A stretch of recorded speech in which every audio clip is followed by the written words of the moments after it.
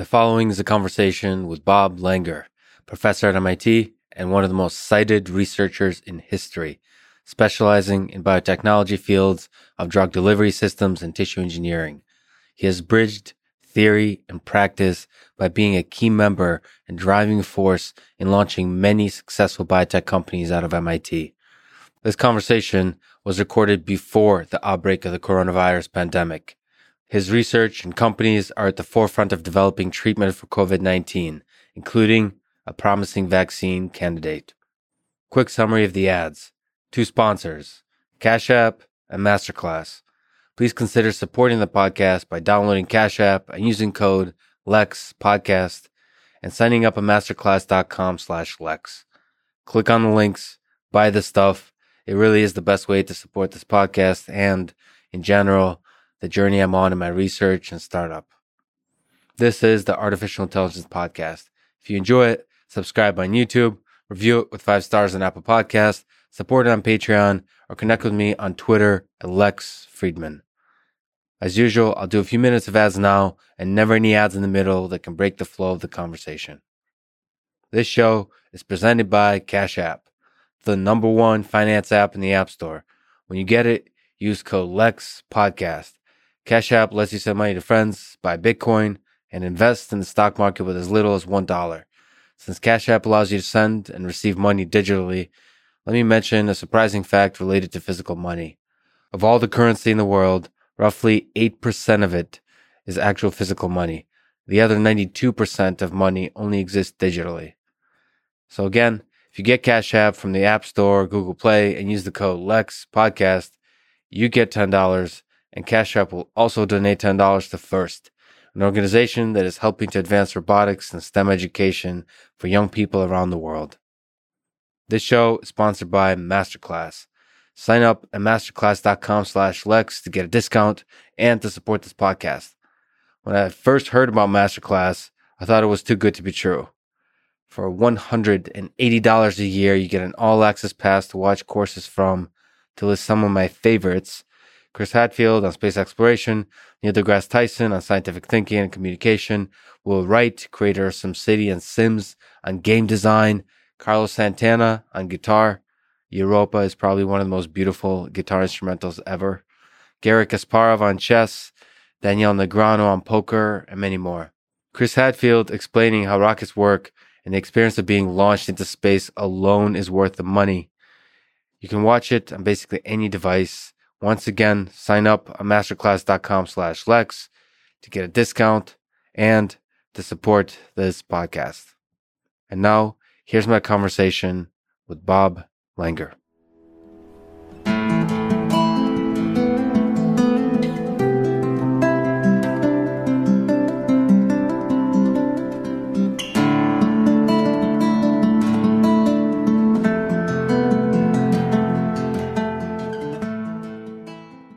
You have a bit of a love for magic.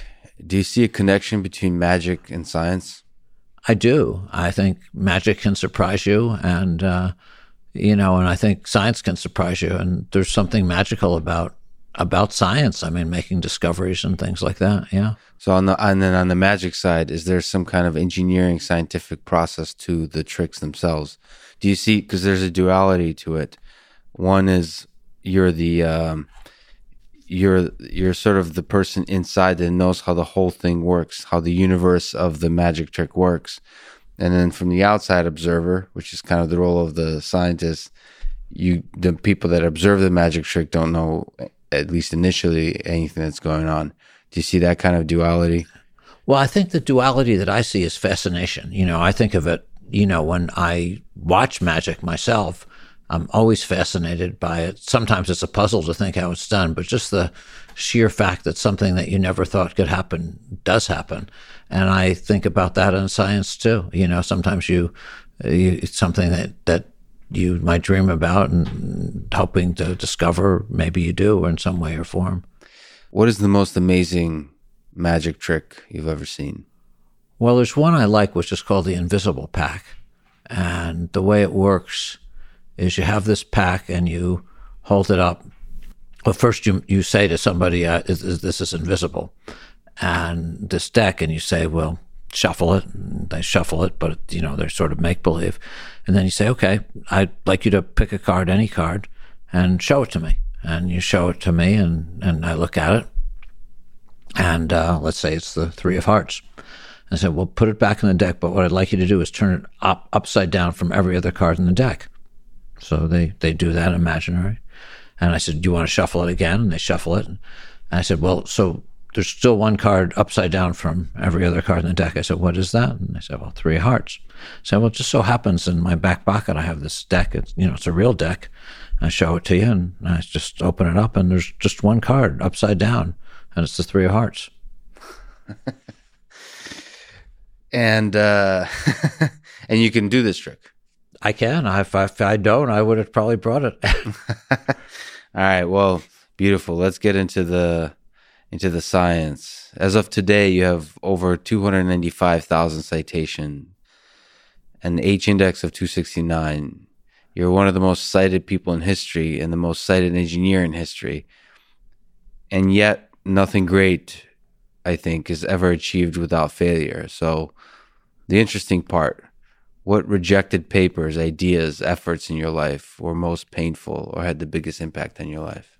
Well, it's interesting. I mean, I've had plenty of rejection too, but I suppose one way I think about this is that when I first started, and this certainly had an impact both ways, I first started, we made two big discoveries, and they were kind of interrelated. I mean, one was I was trying to isolate with my postdoctoral advisor, Judah Folkman, substances that could stop blood vessels from growing, and nobody had done that before. And so that was part A, let's say. And part B is we had to develop a way to study that. And what was critical to study that was to have a way to slowly release those substances for, more than a day, maybe months. And that had never been done before either. So we published the first one, we sent to Nature, the journal, and they rejected it. And then we revised it, sent it to Science, and they accepted it. And the opposite happened. We sent it to Science, and they rejected it, and then we sent it to Nature, and they accepted it. But I have to tell you, when we got the rejections, it was really upsetting. I thought, I'd done some really good work, and Dr. Folkman thought we'd done some really good work, but it was very depressing to, get rejected like that. If you can linger on just the feeling or the thought process when you get the rejection, especially early on in your career, you don't know, now people know you as a brilliant scientist, but at the time, I'm sure you're full of self-doubt. And did you believe that maybe this idea is actually quite terrible, that it could have been done much better, or was there underlying confidence? What was the feelings? Well, you feel depressed, and I felt the same way when I got grants rejected, which I did a lot in the beginning. I guess part of me, you have multiple emotions. One is being sad and being upset, and also being maybe a little bit angry because you feel the reviewers didn't get it. But then as I thought about it more, I thought, well, maybe I just didn't explain it well enough.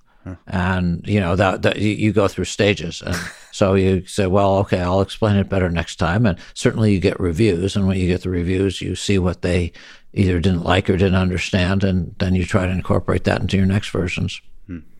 You've given advice to students to do something big, do something that really can change the world rather than something incremental. How did you yourself seek out such ideas? Is there a process? Is there sort of a rigorous process, or is it more spontaneous? It's more spontaneous. I mean, part of it's exposure to things. Part of it's seeing other people. Like I mentioned, Dr. Folkman, he was my postdoctoral advisor. He was very good at that. You could sort of see that he had big ideas, and I certainly met a lot of people who didn't. And I think you could spot an idea that might have potential when you see it, because it could have very broad implications. Whereas a lot of people might just keep doing derivative stuff. And so, but it's not something that I've ever done systematically, I don't think. So in the space of ideas, how many are just, when you see them, it's just magic? It's something that you see that could be impactful if you dig deeper. Yeah, it's sort of hard to say because there's multiple levels of ideas. One type of thing is like a new, creation, like that you could engineer tissues for the first time or make tissues from scratch from the first time. But another thing is really just deeply understanding something, and that's important too. So that may lead to other things. So sometimes you could think of a new technology, or I thought of a new technology, but other times things came from just the process of trying to discover things. So it's never, and you don't necessarily know, like people talk about aha moments, but I don't know if I certainly feel like I've had some ideas that I really like, but it's taken me a long time to go from the thought process of starting it to all of a sudden knowing that it might work. So if you take drug delivery, for example, is the initial notion kind of a very general one that we should be able to do something like this? Yeah. And then you start to ask the questions of, well, how would you do it? And then digging and digging and digging. I think that's right. I think it depends. I mean, there are many different examples. The example I gave about delivering large molecules, which we used to study these blood vessel inhibitors, I mean, there we had to invent something that would do that. But other times, it's different. Sometimes it's really understanding what goes on in terms of understanding the mechanisms, and so it's not a single thing. And there are many different parts to it. Over the years, we've invented discovered different principles for aerosols, for delivering, genetic therapy agents, all kinds of things. So let's explore some of the key ideas you've touched on in your life. Let's start with the basics. Okay. So first, let me ask, how complicated is the biology and chemistry of the human body from the perspective of trying to affect some parts of it in a positive way? So that, for me, especially coming from the field of computer science and computer engineering and robotics, it seems that the human body is exceptionally complicated, and how the heck you can figure out anything is amazing. Well, I agree with you. I think it's super complicated. I mean, we're still just scratching the surface in many ways, but I feel like we have made progress in different ways. And some of it's by really understanding things like we were just talking about. Other times, you might, or somebody might, we or others might invent technologies that might be helpful on exploring that. And I think over many years, we've understood things better and better, but we still have such a long ways to go. Are there, if you just look, are there things that, are there knobs that are reliably controllable about the human body? If you consider, so if you start to think about controlling various aspects of, when we talk about drug delivery a little bit, but controlling various aspects chemically of the human body, is there a solid understanding across the populations of humans that are solid, reliable knobs that can be controlled? I think that's hard to do. But on the other hand, whenever we make a new drug or medical device, to a certain extent, we're doing that, in a small way, what you just said. But I don't know that they're great knobs. I mean, and we're learning about those knobs all the time. But if there's a biological pathway or something that you can affect or understand, I mean, then that might be such a knob. So what is a pharmaceutical drug? How do you do it? How do you discover a specific one? How do you test it? How do you understand it? How do you ship it? Yeah. Well, I'll give you an example which goes back to what I said before. So when I was doing my postdoctoral work with Judah Folkman, we wanted to come up with drugs that would stop blood vessels from growing, or alternatively make them grow. And actually, people didn't even believe that those things could happen. But could we pause on that for a second? Sure. What is a blood vessel? What does it mean for a blood vessel to grow and shrink, and why is that important? Sure. So a blood vessel is could be an artery or a vein or a capillary, and it provides oxygen, it provides nutrients, gets rid of waste. So to different parts of your body, so the blood vessels end up being very, very important. And if you have cancer, blood vessels grow into the tumor, and that's part of what enables the tumor to get bigger, and that's also part of what enables the tumor to metastasize, and which means spread throughout the body and ultimately kill somebody. So that was part of what we were trying to do. What we wanted to see if we could find substances that could stop that from happening. So first, there are many steps. First, we had to develop a bioassay to study blood vessel growth. Again, there wasn't one. That's where we needed the polymer systems because the blood vessels grew slowly. It took months. So after we had the polymer system and we had the bioassay, then I had isolated many different molecules initially from cartilage, and almost all of them didn't work. But we were fortunate. We found one. It wasn't purified, but we found one that did work. And that was this paper I mentioned in Science in 1976. Those were really the isolation of some of the very first angiogenesis blood vessel inhibitors. So okay, there's a lot of words there. Yep. So first of all, polymer molecules, big molecules. So what are polymers? What's bioassay? What is the process of trying to isolate this whole thing, simplify it to where you can control and experiment with it? Polymers are like plastics or rubber. What were some of the other questions? Sorry. So a polymer, some plastics and rubber, and that means something that has structure and that could be useful for what?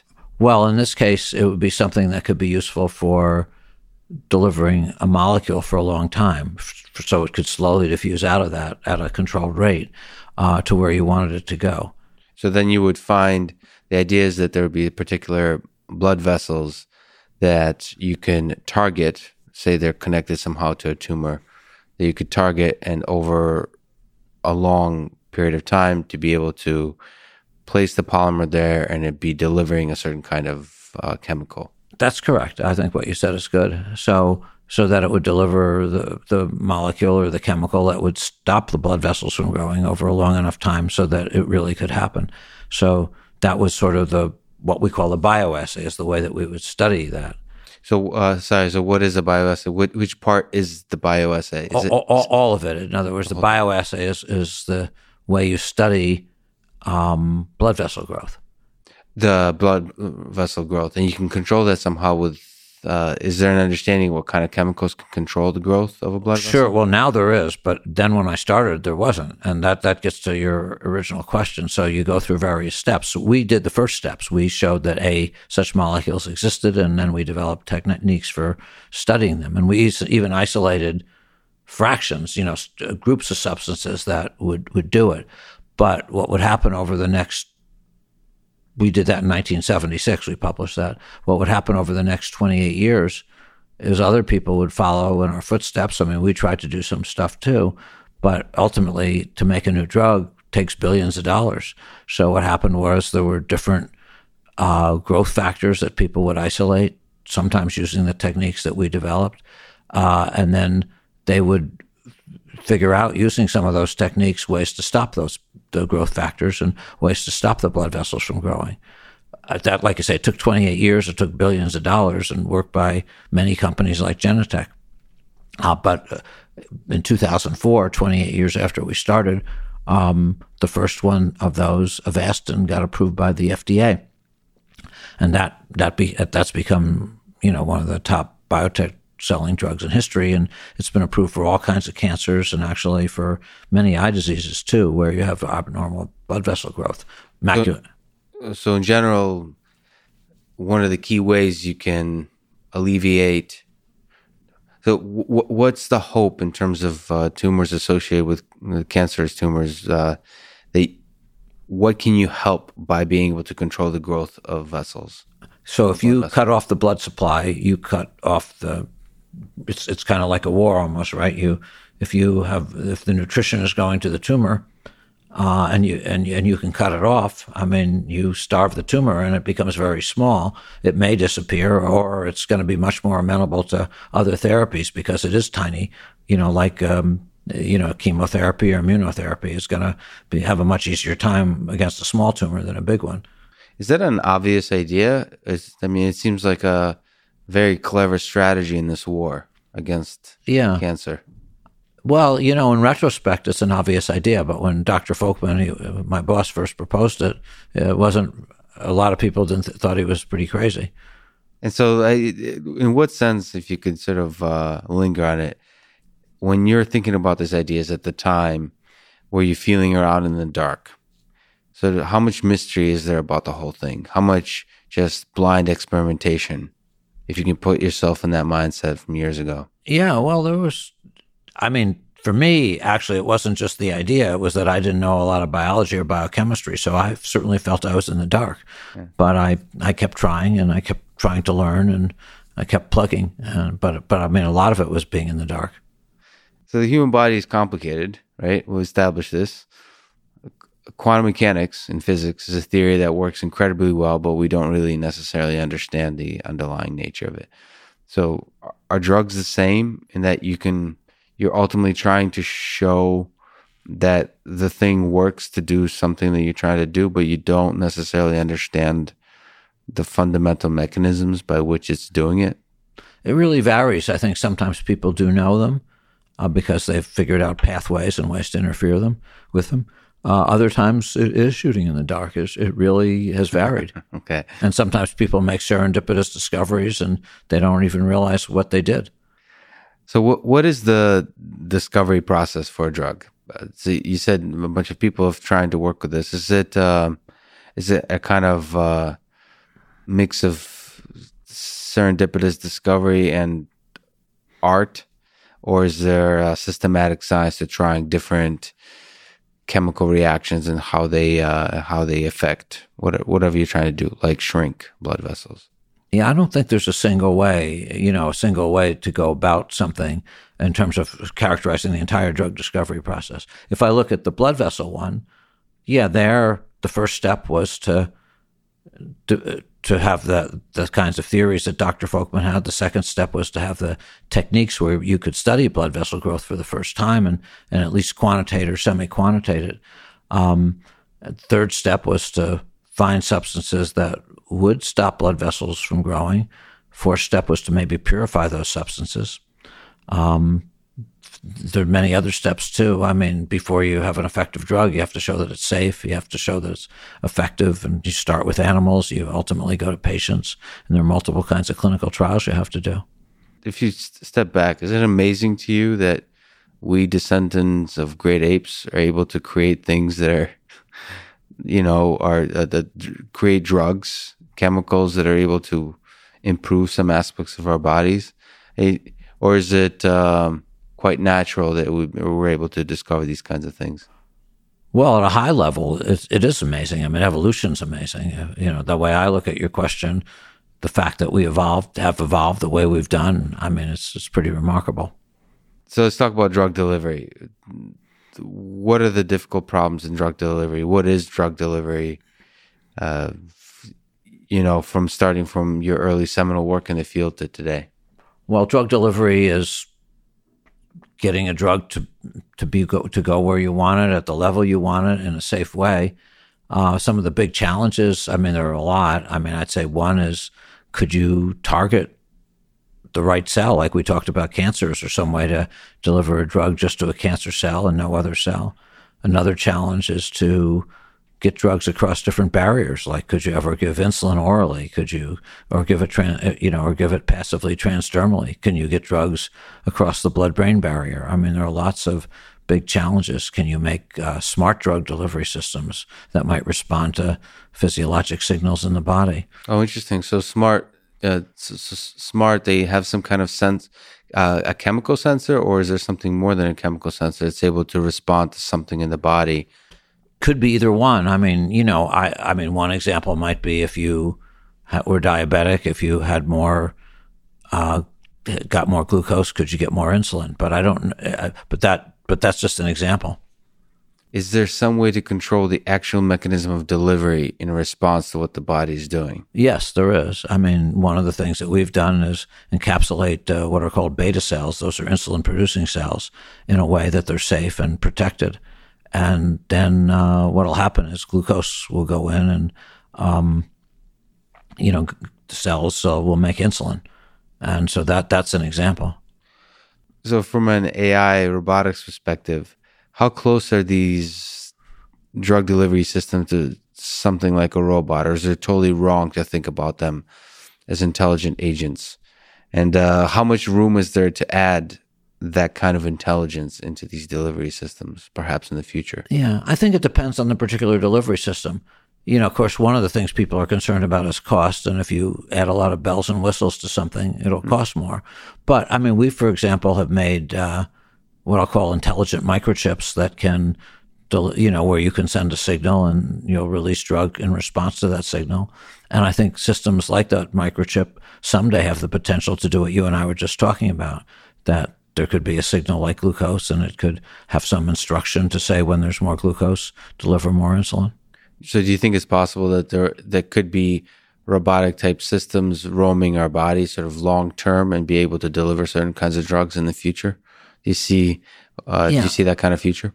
Someday. I don't think we're very close to it yet, but someday, that's nanotechnology, and that would mean even miniaturizing some of the things that I just discussed. And we're certainly not at that point yet, but someday I expect we will be.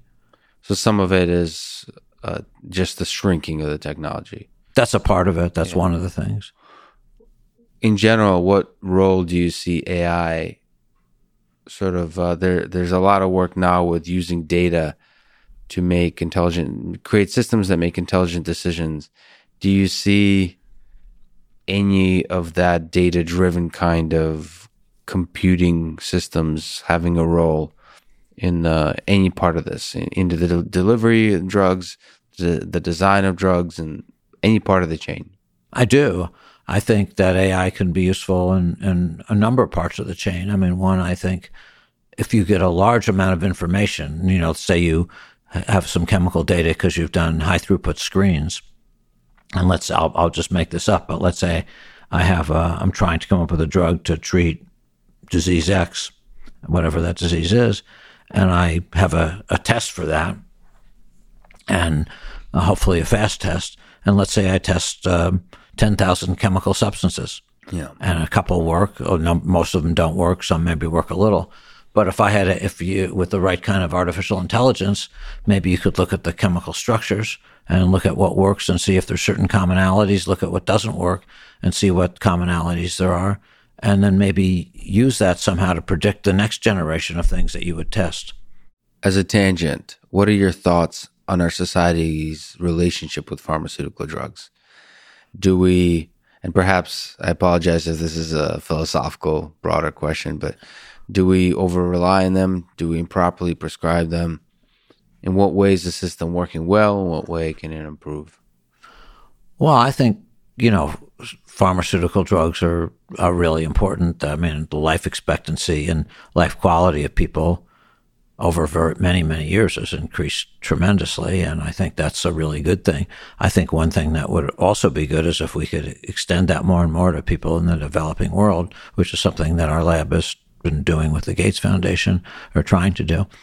So I think ways in which it could improve. I mean, if there was some way to reduce costs, that's certainly an issue people are concerned about. If there was some way to help people in poor countries, that would also be a good thing. And then, of course, we still need to make better drugs for so many diseases.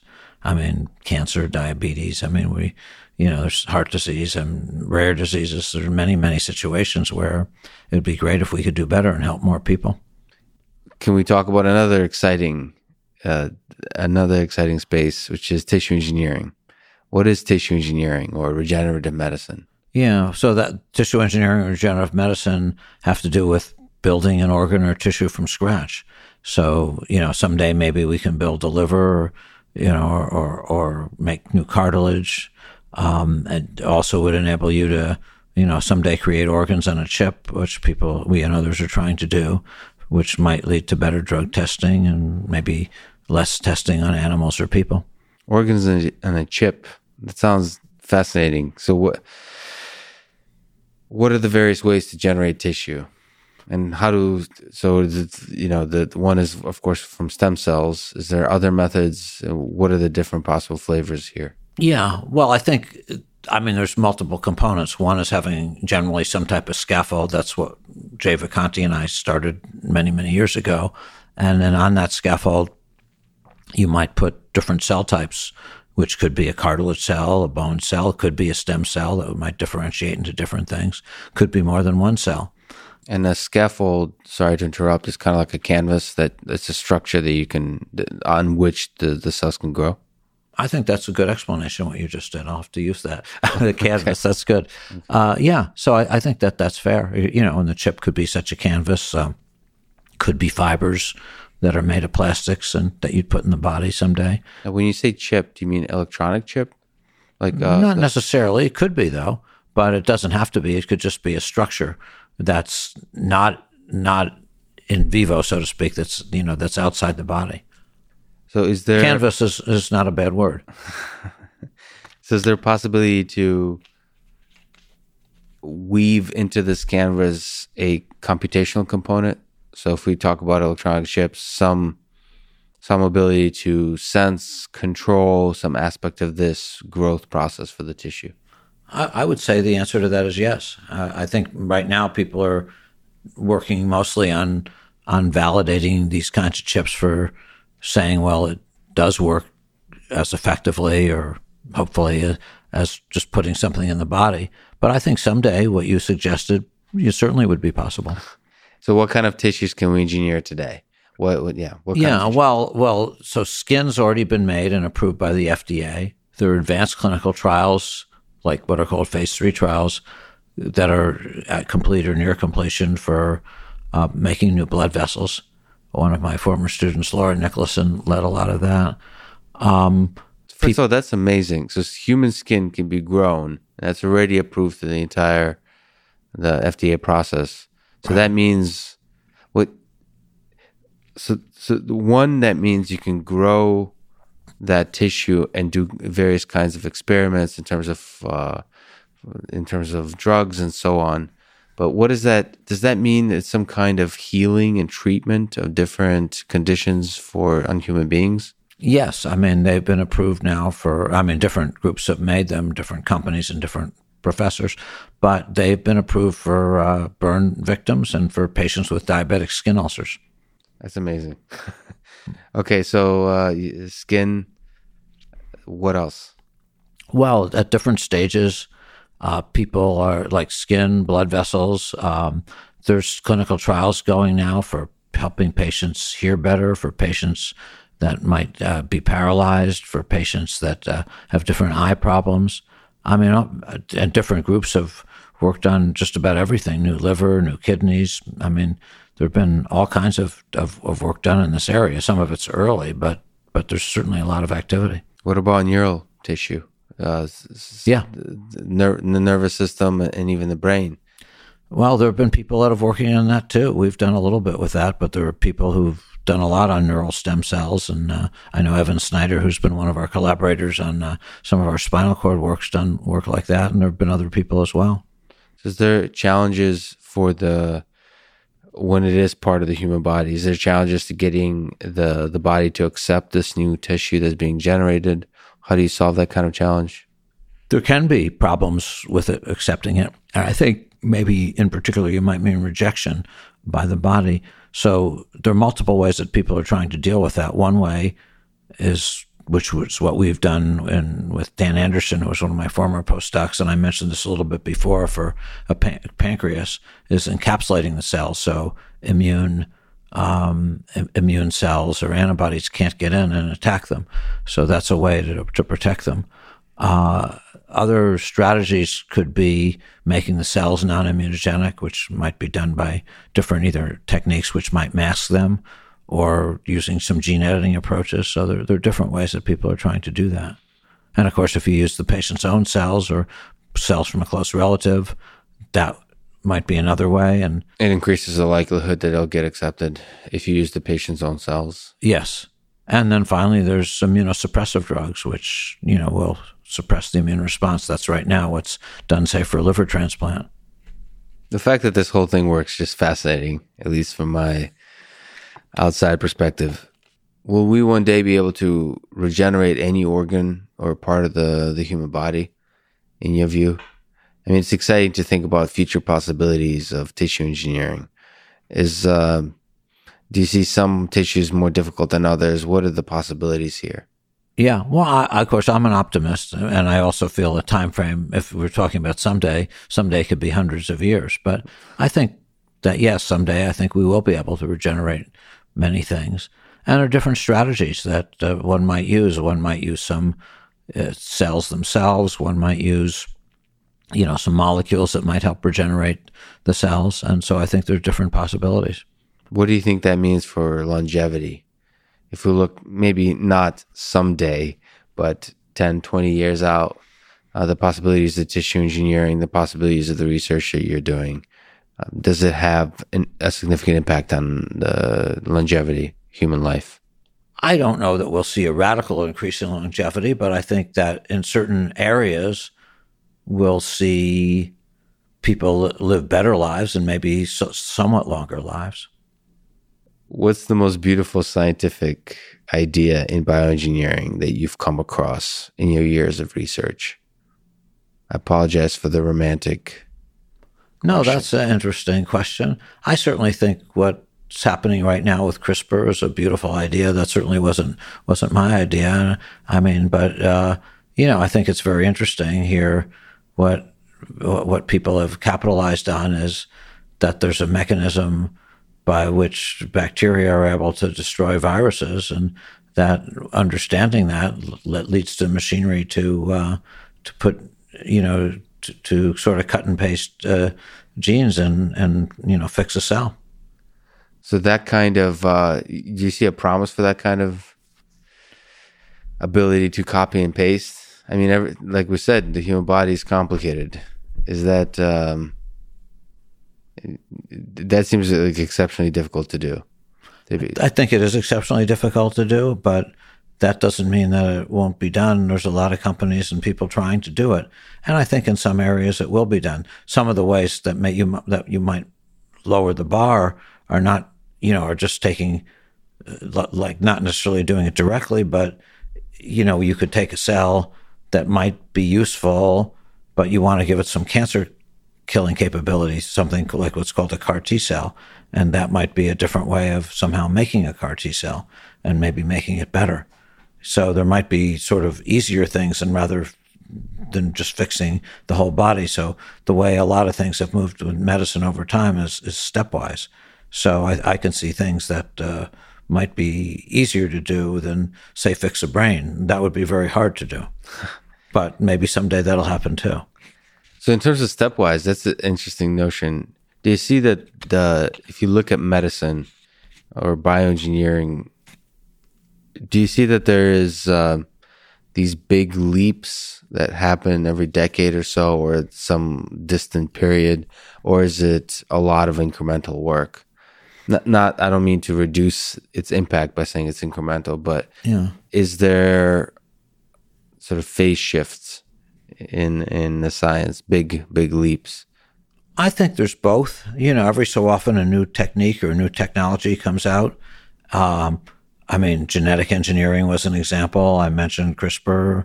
I think every so often things happen that, make a big difference. But still, there's to try to really make progress, make a new drug, make a new device.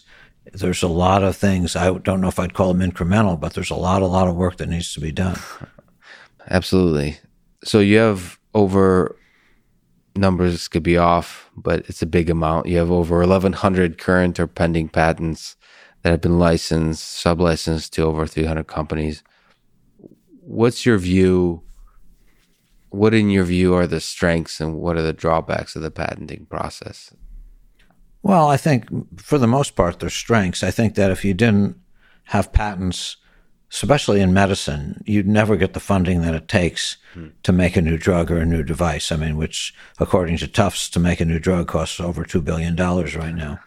And nobody would even come close to giving you that money, any of that money, if it weren't for the patent system, because then anybody else could do it. That then leads to the negative, though. Sometimes somebody does have a very successful drug, and you certainly want to try to make it available to everybody. And so the patent system allowed it to happen in the first place, but maybe it'll impede it after a little bit, or certainly to some people or to some companies, once it is out there. What's on the point of the cost, what would you say is the most expensive part of the $2 billion of making a drug? Human clinical trials. That is by far the most expensive. In terms of money or pain or both? Well, money, but pain it's hard to know. I mean, but usually proving things that are proving that something new is safe and effective in people is almost always the biggest expense. Could you linger on that for just a little longer and describe what it takes to prove, for people that don't know, in general, what it takes to prove that something is effective on humans? Well, you'd have to take a particular disease, but the process is you start out with cells, then you'd go to animal models. Usually you have to do a couple animal models. And of course, the animal models aren't perfect for humans. And then you have to do 3 sets of clinical trials at a minimum. A phase 1 trial to show that it's safe in a small number of patients, a phase 2 trial to show that it's effective in a small number of patients, and a phase 3 trial to show that it's safe and effective in a large number of patients. And, that could end up being hundreds or thousands of patients. And they have to be really carefully controlled studies. And, you'd have to manufacture the drug. You'd have to, really watch those patients. You have to be very concerned, that it is going to be safe. And you look and see, does it treat the disease better than whatever the gold standard was before that, assuming there was one. That's a really interesting line. Show that it's safe first, and then that it's effective. First, do no harm. First, do no harm. That's right. So how, again, if you can linger on a little bit, how does the patenting process work? Yeah, well, you do a certain amount of research, though that's not necessarily has to be the case, but for us, usually it is. Usually we do a certain amount of research and make some findings, and we had a hypothesis. Let's say we prove it, or we make some discovery, we invent some technique, and then we write something up, what's called a disclosure. We give it to MIT's Technology Transfer Office. They then give it to some patent attorneys, and they use that, and plus talking to us, and work on writing a patent. And then you go back and forth with the USPTO, that's the United States Patent and Trademark Office, and they may not allow it the first, second, or third time, but they will tell you why they don't, and you may adjust it, and maybe you'll eventually get it, and maybe you won't.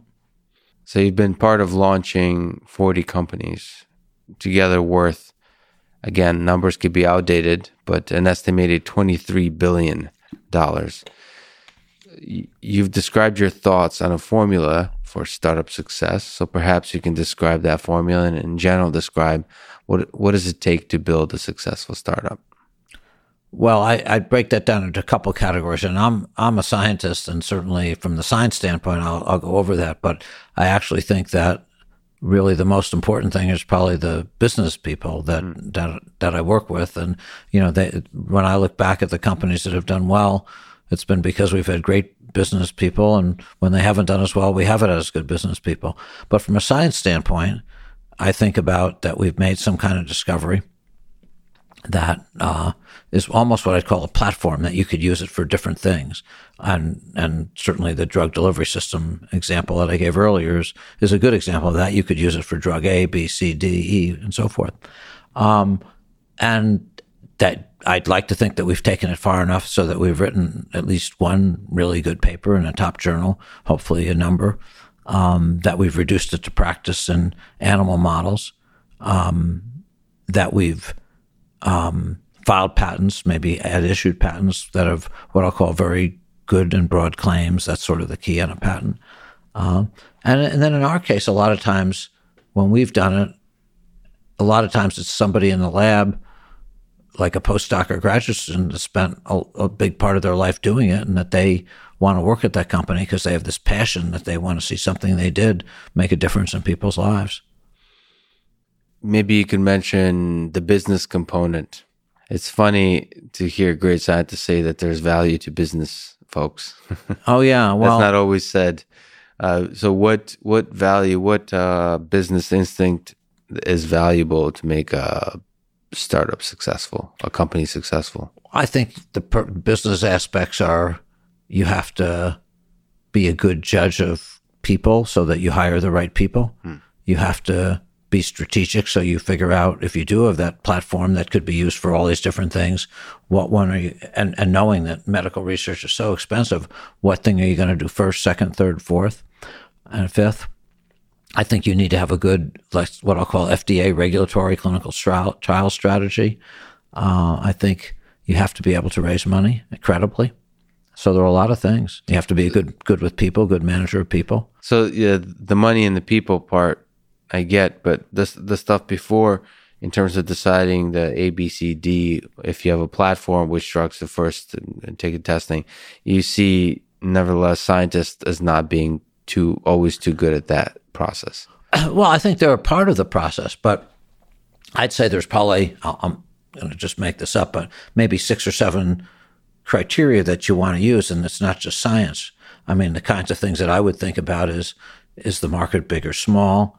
Are there good animal models for it so that you could test it and it wouldn't take 50 years?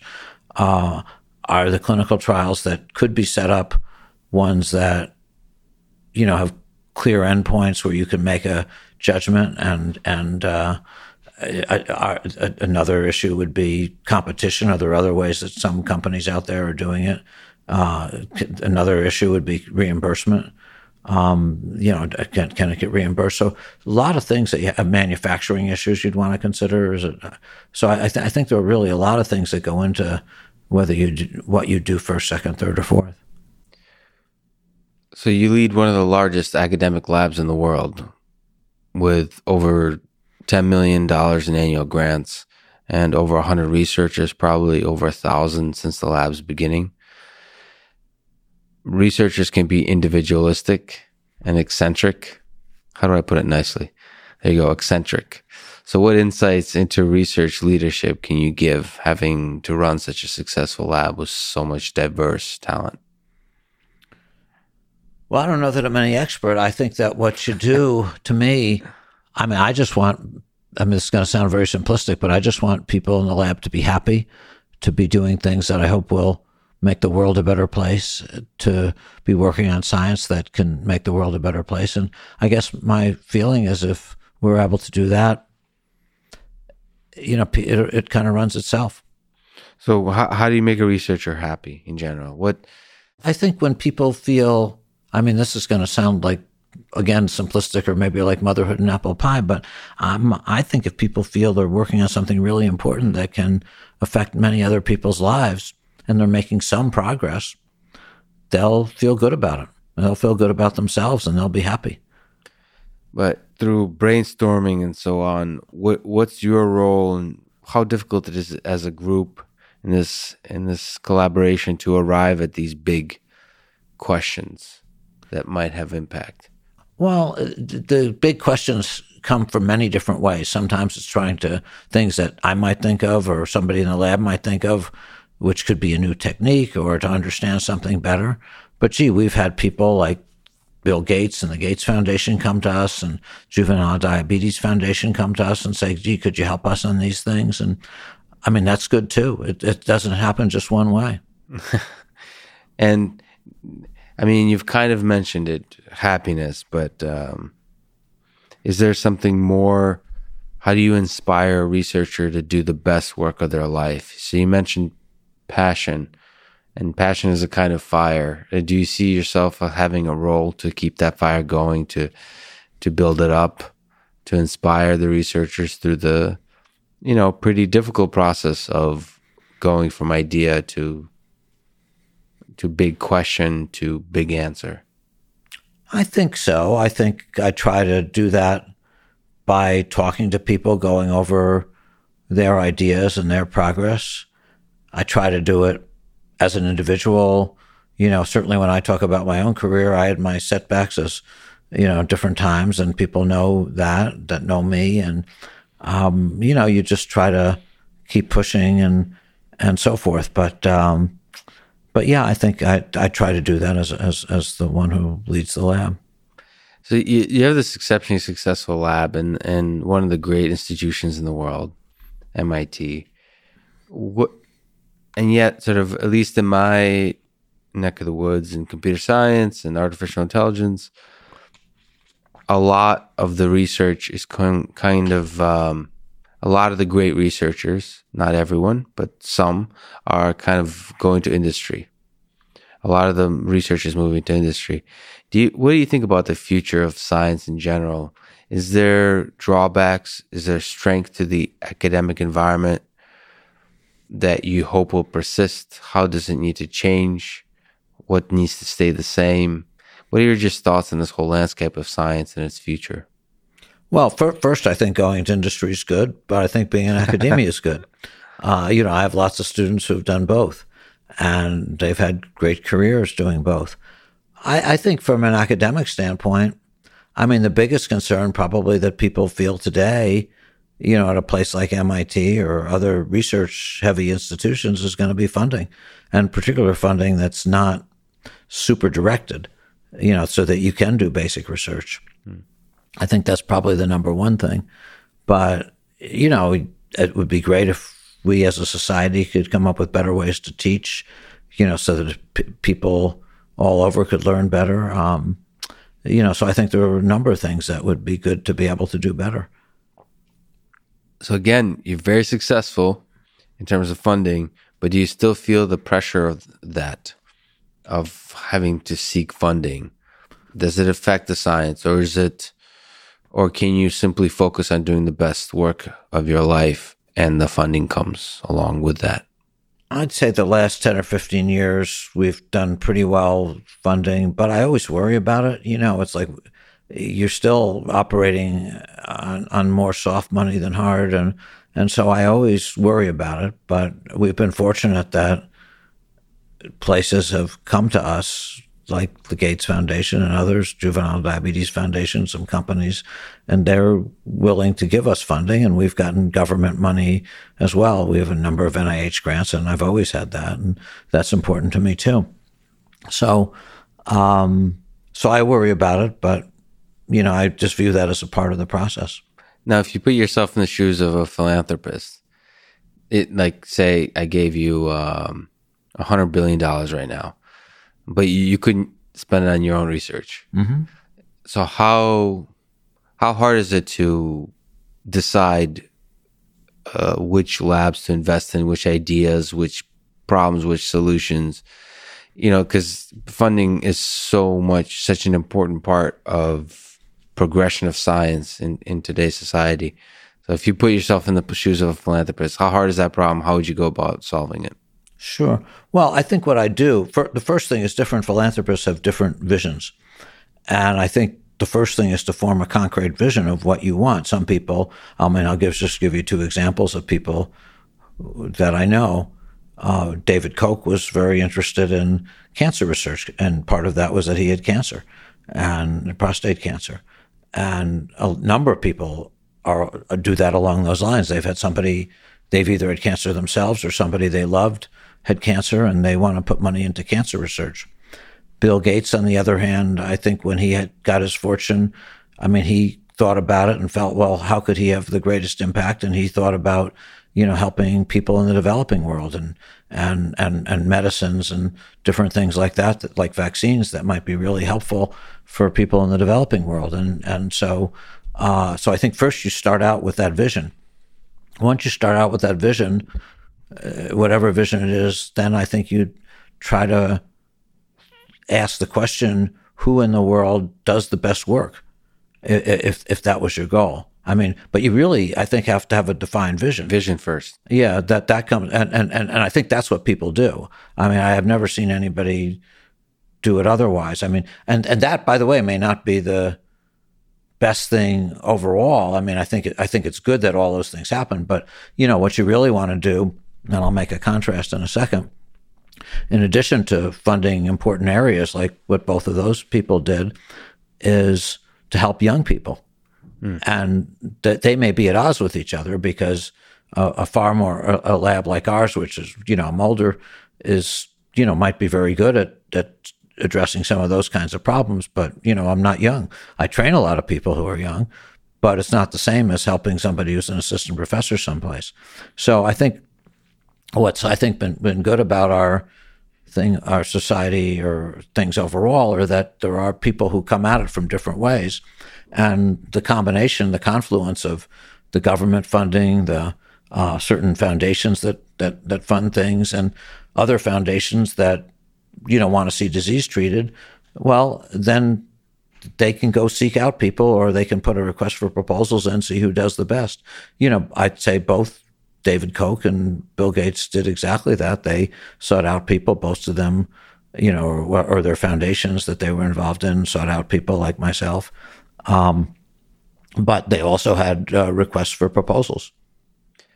Now, you mentioned young people, and that reminds me of something you said in an interview of written somewhere that said some of your initial struggles in terms of finding a faculty position or so on, that you didn't quite, for people, fit into a particular bucket, a particular... Right. Can you speak to that? How do you see limitations to the academic system that it does have such buckets? How can we allow for people who are brilliant but outside the disciplines of the previous decade? Yeah, well, I think that's a great question. I think the department heads have to have a vision, and some of them do. Every so often, there are institutes or labs that do that.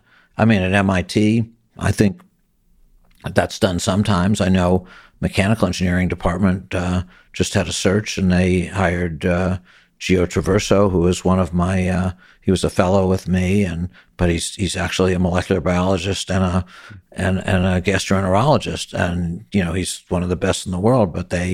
But he's also done some great mechanical engineering and designing some new pills and things like that. And they picked him, and boy, I give them a lot of credit. I mean, that's vision to pick somebody, and I think they'll be the richer for it. I think the Media Lab has certainly hired people like Ed Boyden and others who have done very different things, and so I think that that's part of the vision of the leadership who do things like that. Do you think one day? You've mentioned David Koch and cancer. Do you think one day we'll cure cancer? Yeah, I do. I mean, of course, one day, I don't know how long that day will come. Soon. But yeah, soon, no. But I think... So you think it is a grand challenge? It is a grand challenge that it's not just solvable within a few years? No, I don't think very many things are solvable in a few years. There's some good ideas that people are working on. But I mean, all cancers, that's pretty tough. If we do get the cure, what will the cure look like? Do you think which mechanisms, which disciplines will help us arrive at that cure from all the amazing work you've done that has touched on cancer? No, I think it'll be a combination of biology and engineering. I think it'll be biology to understand the right genetic mechanisms to solve this problem, and maybe the right immunological mechanisms, and engineering in the sense of producing the molecules, developing the right delivery systems, targeting it, or whatever else needs to be done. Well, that's a beautiful vision for engineering. So on a lighter topic, I've read that you love chocolate and mentioned two places, Ben and Bill's Chocolate Emporium and the chocolate cookies, the Soho Globs from Rosie's Bakery in Chestnut Hill. I went to their website, and I was trying to finish a paper last night. There's a deadline today. And yet I was wasting way too much time at 3 a.m. instead of writing the paper, staring at the Rosie Baker's cookies, which are just look incredible. This whole globs just look incredible. But for me, oatmeal white raisin cookies won my heart just from the pictures. Do you think one day we'll be able to engineer the perfect cookie with the help of chemistry and maybe a bit of data-driven artificial intelligence, or is cookies something that's more art than engineering? I think there's some of both. I think engineering will probably help someday. And what about chocolate? Same thing. You have to go to see some of David Edwards' stuff. He was one of my postdocs, and he's a professor at Harvard. But he also started Cafe Art Sciences, and it's just a really cool restaurant around here. But he also has companies that do ways of looking at fragrances and trying to use engineering in new ways. And so I think that's just an example. But I expect someday that AI and engineering will play a role in almost everything. Including creating the perfect cookie. Yes. Well, I dream of that day as well. So when you look back at your life, having accomplished an incredible amount of positive impact on the world through science and engineering, what are you most proud of? My students. I really feel when I look at that, we've probably had, close to 1,000 students go through the lab. And they've done incredibly well. I think 18 are in the National Academy of Engineering, 16 in the National Academy of Medicine. They've been CEOs of companies, presidents of universities. And they've done, I think, 8 are faculty at MIT, maybe about 12 at Harvard. So, it really makes you feel good to think that the people, they're not my children, but they're close to my children in a way. And, makes you feel really good to see them have such great lives and them do so much good and be happy. Well, I think that's a perfect way to end it, Bob. Thank you so much for talking today. My pleasure. It was an honor. Good questions. Thank you. Thanks for listening to this conversation with Bob Langer, and thank you to our sponsors, Cash App and Masterclass. Please consider supporting the podcast by downloading Cash App and using code LEXPODCAST and signing up at masterclass.com/Lex. Click on the links, buy all the stuff. It's the best way to support this podcast and the journey I'm on in my research and startup. If you enjoy this thing, subscribe on YouTube, review it with 5 stars on Apple Podcast, support it on Patreon, or connect with me on Twitter at Lex Fridman, spelled without the E, just Fridman. And now let me leave you with some words from Bill Bryson in his book, A Short History of Nearly Everything. If this book has a lesson, it is that we're awfully lucky to be here. And by we, I mean every living thing. To attain any kind of life in this universe of ours appears to be quite an achievement. As humans, we're doubly lucky, of course. We enjoy not only the privilege of existence, but also the singular ability to appreciate it, and even, in a multitude of ways, to make it better. It is talent we have only barely begun to grasp. Thank you for listening, and hope to see you next time.